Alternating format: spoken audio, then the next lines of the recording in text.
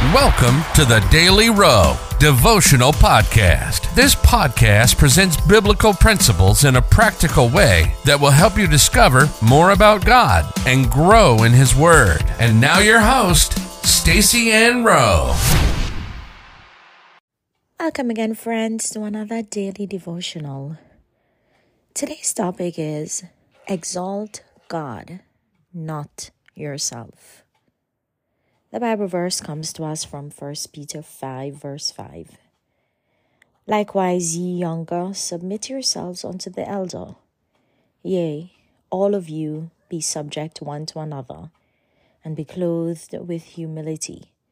For God resisteth the proud, and giveth grace to the humble. Pride could cause your demise. It was the downfall of Nebuchadnezzar and then his son. And if you're not careful, it could bring you down as well.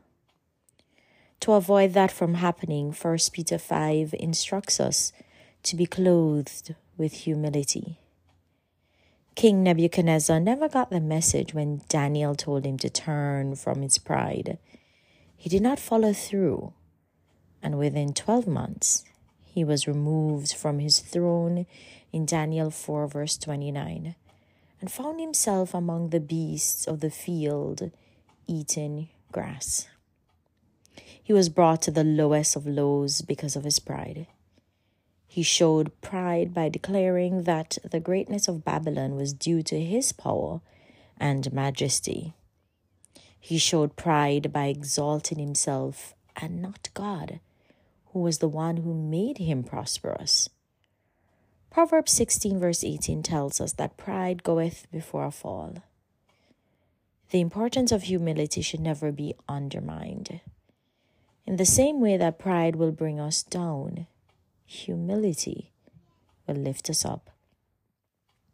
Luke 14 verse 11 tells us that whosoever exalteth himself shall be abased or brought low, and he that humbles himself shall be exalted. Consider what happened when King Nebuchadnezzar came to his senses and exalted God instead of himself in Daniel 4 verses 34 to 35. When he did, he was returned to his throne.